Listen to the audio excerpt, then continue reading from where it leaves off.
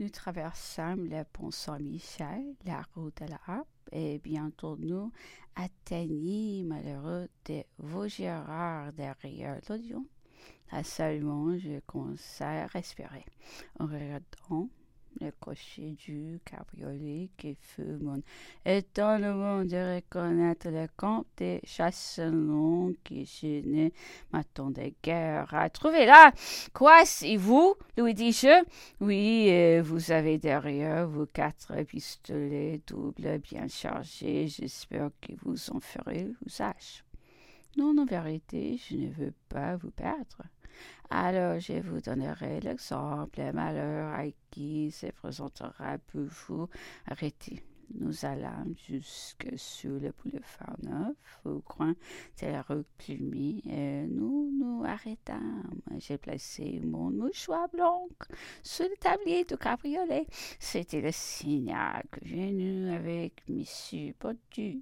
En chemin, je m'étais débarrassée de tout attirail féminin dont j'étais affublée, et je me couvris d'une carrique de jockey avec le chapeau rond de galonnet. Monsieur Baudu arriva bientôt. J'ai pris congé de Monsieur de Chastelon et j'ai suivi modestement mon nouveau maître.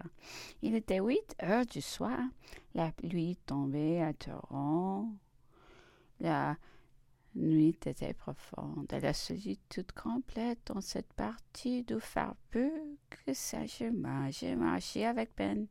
Monsieur Baudu avançait rapidement. Ce n'était qu'avec effort que je pouvais conserver ma distance.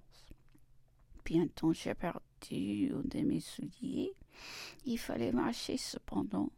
Nous rencontrâmes des gendarmes qui couraient au galop et qui ne se doutaient guère que j'étais là, car probablement c'était à moi qu'ils en voulaient. Enfin, après plus d'une heure de marche, arrêté de fatiguer, une pied de chaussée, l'autre nu.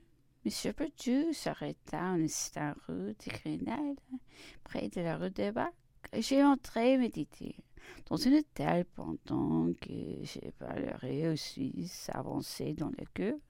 Vous trouverez un escalier à la gauche. Montez-la jusqu'au dernier étage. Avancez dans un corridor obscur que vous trouverez à droite au fond de une pile de bois. Tenez-vous là et tentez. Nous fîmes alors quelques pas dans la rue de Bac et une sorte de vertige me prit quand je les vis frapper à la porte. Ministre des Affaires étrangères, occupé alors par Monsieur le duc de Richelieu.